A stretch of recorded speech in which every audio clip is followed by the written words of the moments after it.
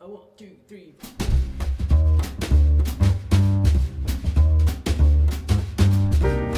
Welcome back to the season finale of Your Real Source, the podcast about real estate. I'm Dave DeReese, CEO at My Real Source, and today is, in fact, the season finale, episode 13, and we've got a great show for you. We're going to talk to Brian Alford, who is the Chief Information Officer at My Real Source. He did our first podcast, and he's wrapping up doing the last one. So we'll get with him in a few minutes. But we want to talk about our pandemic curve, which is on our site, yourrealsource.info. We've been doing a weekly graph for what's happened because of the pandemic, and it's going along the same plane where the new listings are a little bit below last year, the pendings are above last year's, and the closed are above last year's. But I also want to supplement, in addition to the pandemic curve, which is a weekly graph, some information from our monthly market updates for through the end of July. The number of listings in inventory in its entirety is down by 44%. So that's a huge reduction in inventory that's available. And the median sales price is up over 15%, and the average sales price is up over 10%. So you can see we have this inventory shortage is really impacting the sales prices going up, and we need more listings. So if you want to take a look at these, go to our site, yourrealsource.info, and take a look at those. Okay, and now we'll do our etiquette minute. Oops, it sounds like we have a question. Jake, do we have a question? Yes, we do. Dave, if my seller provides photos of his cottage to me to sell his property, can I use those legally? You can if, and the big if is if you get it in writing. So if the seller is the one that took the photo, the way copyright works is whoever clicked the shutter owns the copyright.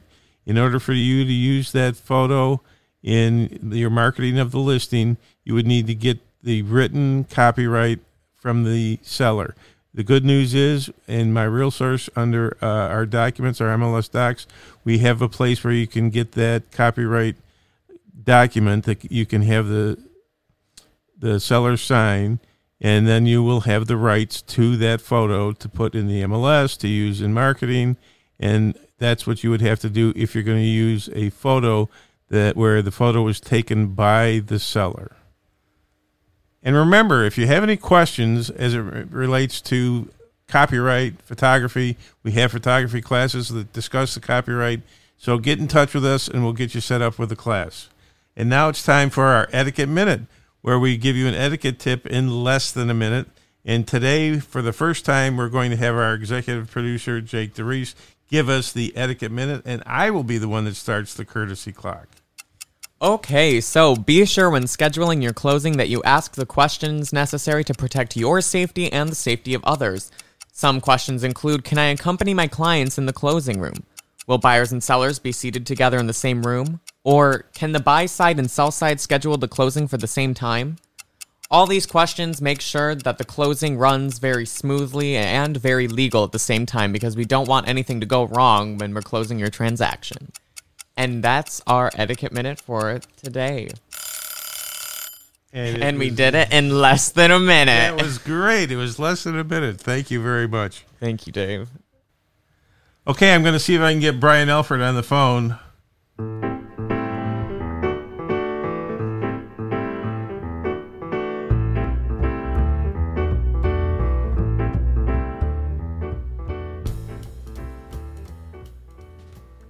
All right, Brian, are you there?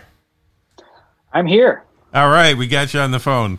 Okay, now this is our last episode of our first season, episode 13. And Brian was our first guest interview on their very first episode. And I said we'd probably have him back, and we have him back. So he's the Chief Information Officer at My Real Source. And today what we wanted to talk about was a couple of things. One was about RESO, and the other is a public service announcement. We'll save the public service announcement for the end of the interview. But first, we want to talk about RESO. People say, well, we got to add something because of RESO, or we can't do this because of RESO, or we got to do it a different way because of RESO. And RESO is an acronym. It's RESO. So, Brian, what does that stand for? What is this? That stands for Real Estate Standards Organization. And what is it that they do, and why do we care?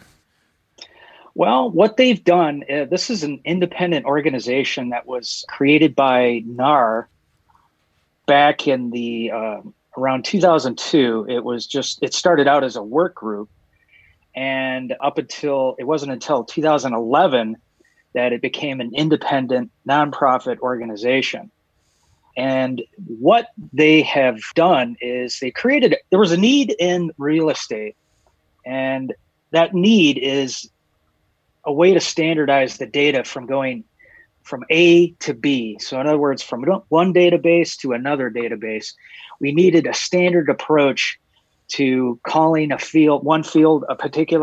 single name, so that it has a single target.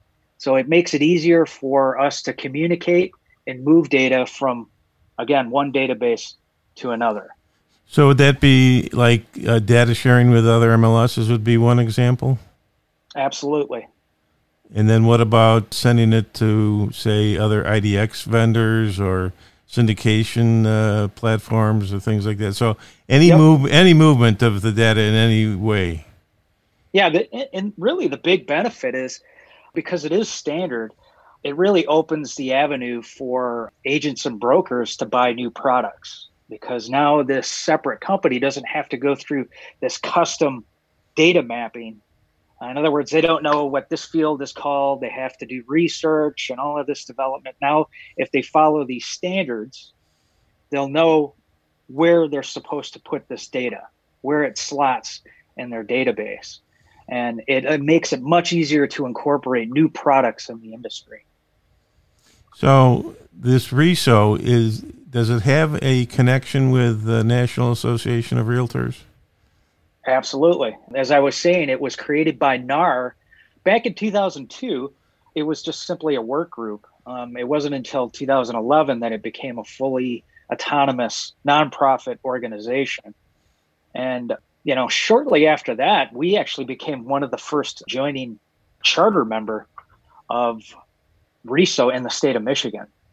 So it was a very small elite group, and we're thankfully one of those organizations. So we're one of the pioneers. So we're a charter member, and you participate in their committees and work groups, right? Yes.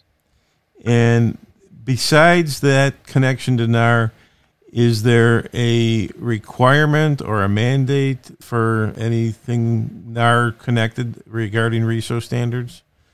Yes.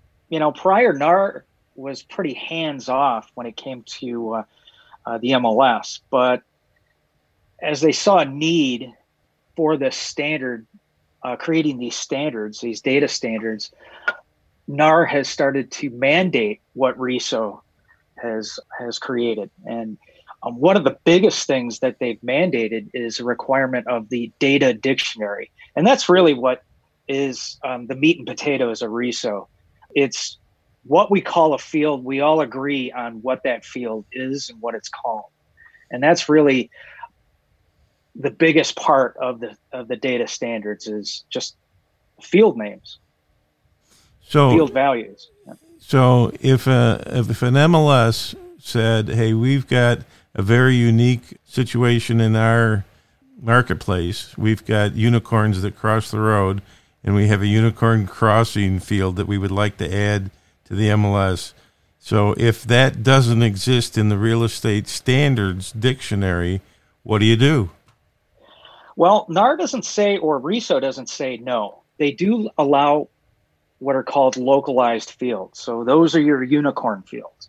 But what they advise as best practices is to find an equivalent, a RESO equivalent, before you go off and create your unicorn fields.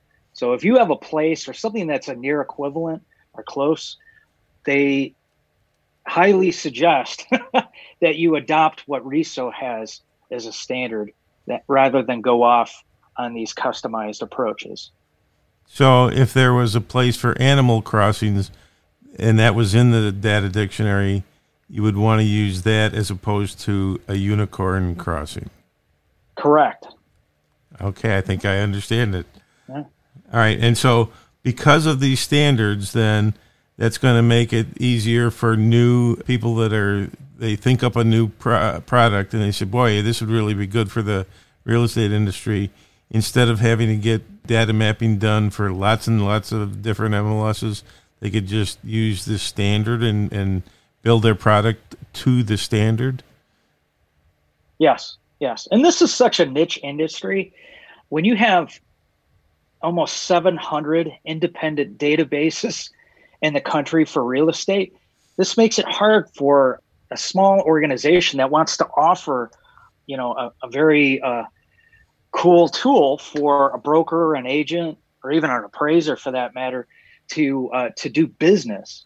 It could be anything, but it's a way for them to utilize that data, and it makes it easier when you make it easier for industries outside of this industry to come in and innovate. Then it really benefits everyone. It benefits the broker, the agent, the MLS. So this RESO standards, are they ever changing? Is it a living, breathing document that changes all the time? Absolutely. It's constantly a changing living document, or documentation rather.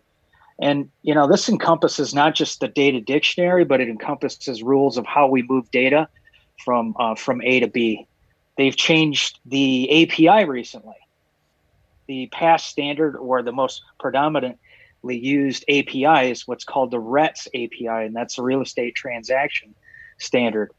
That's being moved in favor of the Web API, which is based on a more globally recognized standard of transporting data.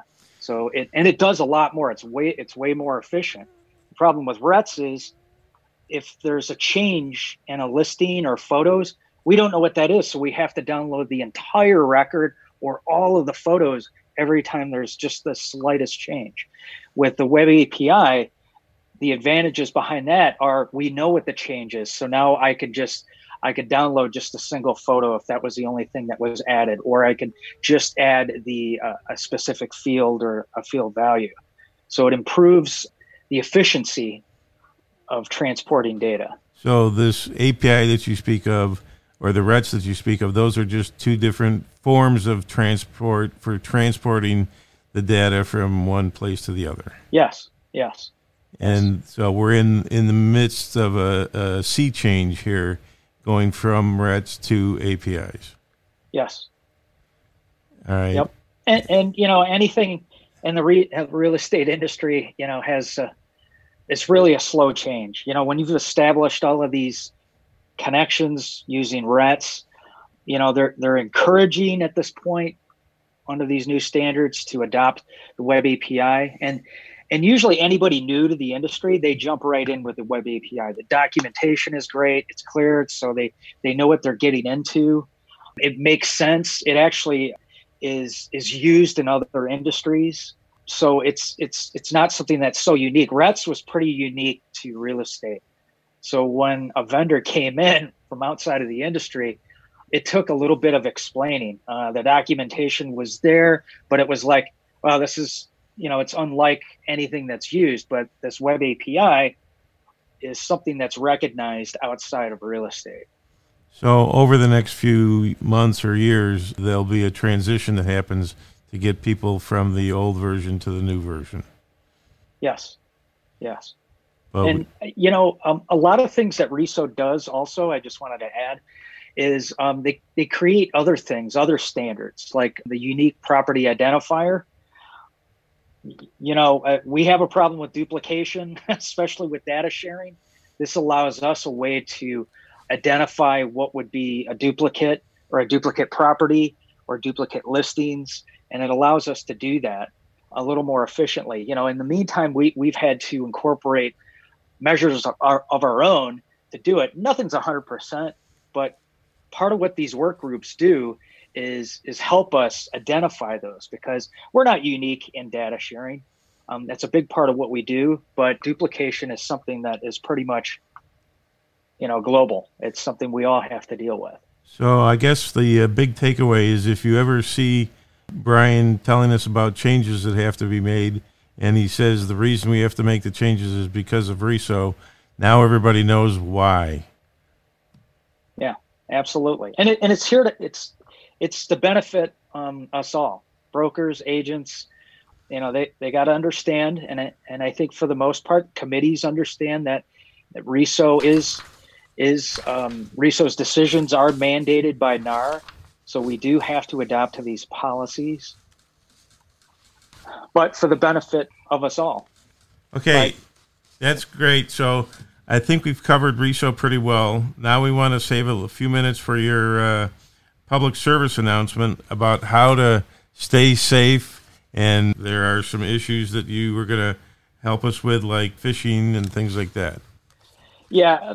Phishing, I don't believe is something that's ever going to go away. And for those out there that aren't familiar with that, that's a phishing with a PH.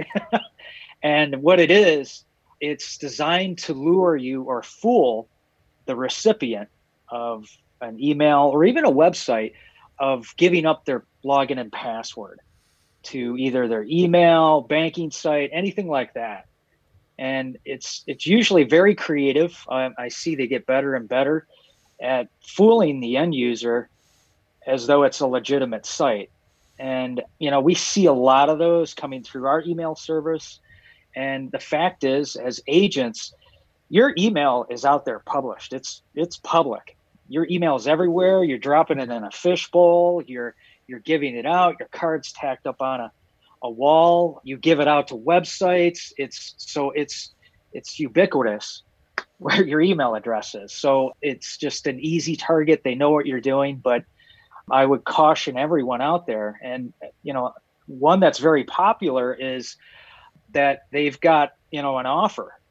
I got an offer here, and, they're not real specific, but some could get clever enough to see that you have a listing out there that they find on Zillow, and they could say, hey, I'm submitting an offer for this address, and you don't think the better of it, and you just click, and you don't recognize this agent, but it's an offer, and you open it up, and that is one form that could, or you click on a link, and that's going to send you to another site that's asking you for maybe a login and password for, it looks like your email site, but it really isn't. There's lots of clever ways that they can try to coerce you out of your login and password. So what you're recommending is be careful what you click on when you get an email. It may not be from the person you thought it was. Yeah, absolutely. Well, first off, when an agent submits an offer and they don't have their contact information in there, red flag. Don't open the attachment. You should be able to look up that agent within the MLS system. And in Paragon, you could click on membership. And this includes all of our data sharing too. So all of anyone we data share with, you have access to their contact information. So if you get an offer and it's like, wow, they sent this and they don't have a phone number, they don't even have their brokerage name or anything like that, that seems a little odd. Don't take the chance. Just definitely, look up the agent if they're not there, or you can always call My Real Source support, and we can help you find that agent too. This is not something we typically do, but to be honest, I think it is. I think this is something that we could definitely help. Make sure that that's coming from a legitimate source before you consider opening it or clicking on a link. Your advice is, if you have any idea that there might be an issue, go ahead and call our support. Yeah, especially if you don't recognize the agent or whomever that's from. A lot of our email, the phishing attacks are like there's an account change or anything like that. And we continue to remind all of our email users that, just call our support. That's what they're there for. That's the advantage to having our email, is that if you have any doubt, you could call our support 9 to 9, 7 days a week, or you could just shoot an email and just, hey, look, this doesn't look right. So we can help you out with that. Yeah, I've gotten emails where I think that they should already know the information, so why are they asking me for this information? Yeah. And then I contact our support, and nope, that was a phishing scam. Don't click on it. Yep. Yeah, there's plenty of ways to, and these aren't going to stop. And I think it's because it works. A lot of people get fooled by these. I think that our members are fortunate in that they can, if they have any doubts, they could just call our support, and our support can help them out or answer any questions. So it's definitely a big benefit that you have somebody that you can just call. And maybe you don't have somebody in your family that is tech savvy. Well, you call our support, and if you're not really sure, I mean, they can even take a remote access and actually, kind of validate right there, because there's other ways that you could tell this is a phishing email, because the link that's there is actually going to this non-secure location. It's one thing to recognize, especially you'll notice your browsers don't allow you to go to sites that are insecure, because you can see if something accidentally happens, even with our site, it would show insecure. So it's important that we have, or you only attend, or you go to sites that are identified as secure. It's got that little lock up in the address bar. Okay, good tip. Well, thank you for the public service announcement. This was very helpful. And remember to contact our support. And how do they contact our support? Where can they go to find that? They in can Paragon? just call the main number. Yeah, in Paragon, they can hit help. They can open a ticket that way with the form. They can call in at 248-247-1040. They can just email support@myrealsource.com.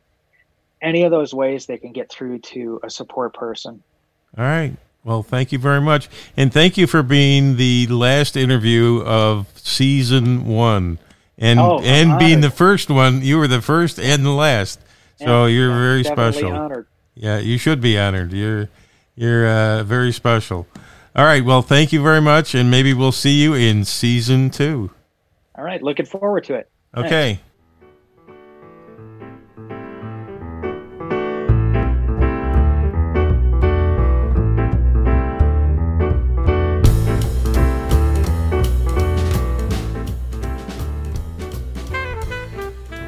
I want to thank Brian Alford for being our first guest of the season, as well as being the last guest of the season.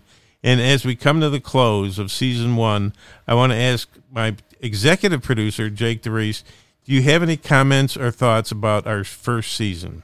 Yes, I do. First, I want to say, Dave, you were an amazing host, great host this entire season. And I would also like to thank all of the guests over the span of 13 episodes that have joined you on our podcasts. I would also like to thank all of the people that went to yourrealsource.info and asked us a question.